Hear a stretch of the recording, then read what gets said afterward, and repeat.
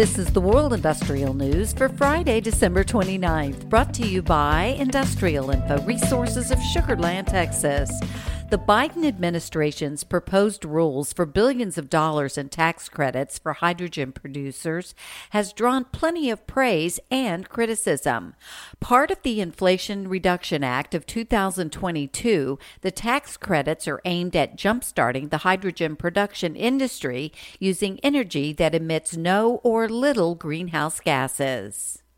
Oil and gas pipeline developer Williams Companies has reached an agreement to acquire a portfolio of natural gas storage assets along the U.S. Gulf Coast from Hardy Partners for $1.95 billion. The portfolio includes 6 underground natural gas storage facilities in Louisiana and Mississippi, as well as 230 miles of gas transmission pipeline and 30 pipeline interconnects.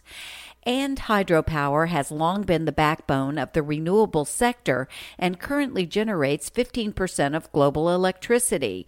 While large-scale hydropower continues to help nations advance toward the energy transition, the emergence of small hydropower plants is fast-tracking this journey.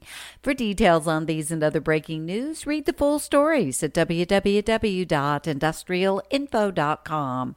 I'm Peggy Tuck, reporting for Industrial Info News.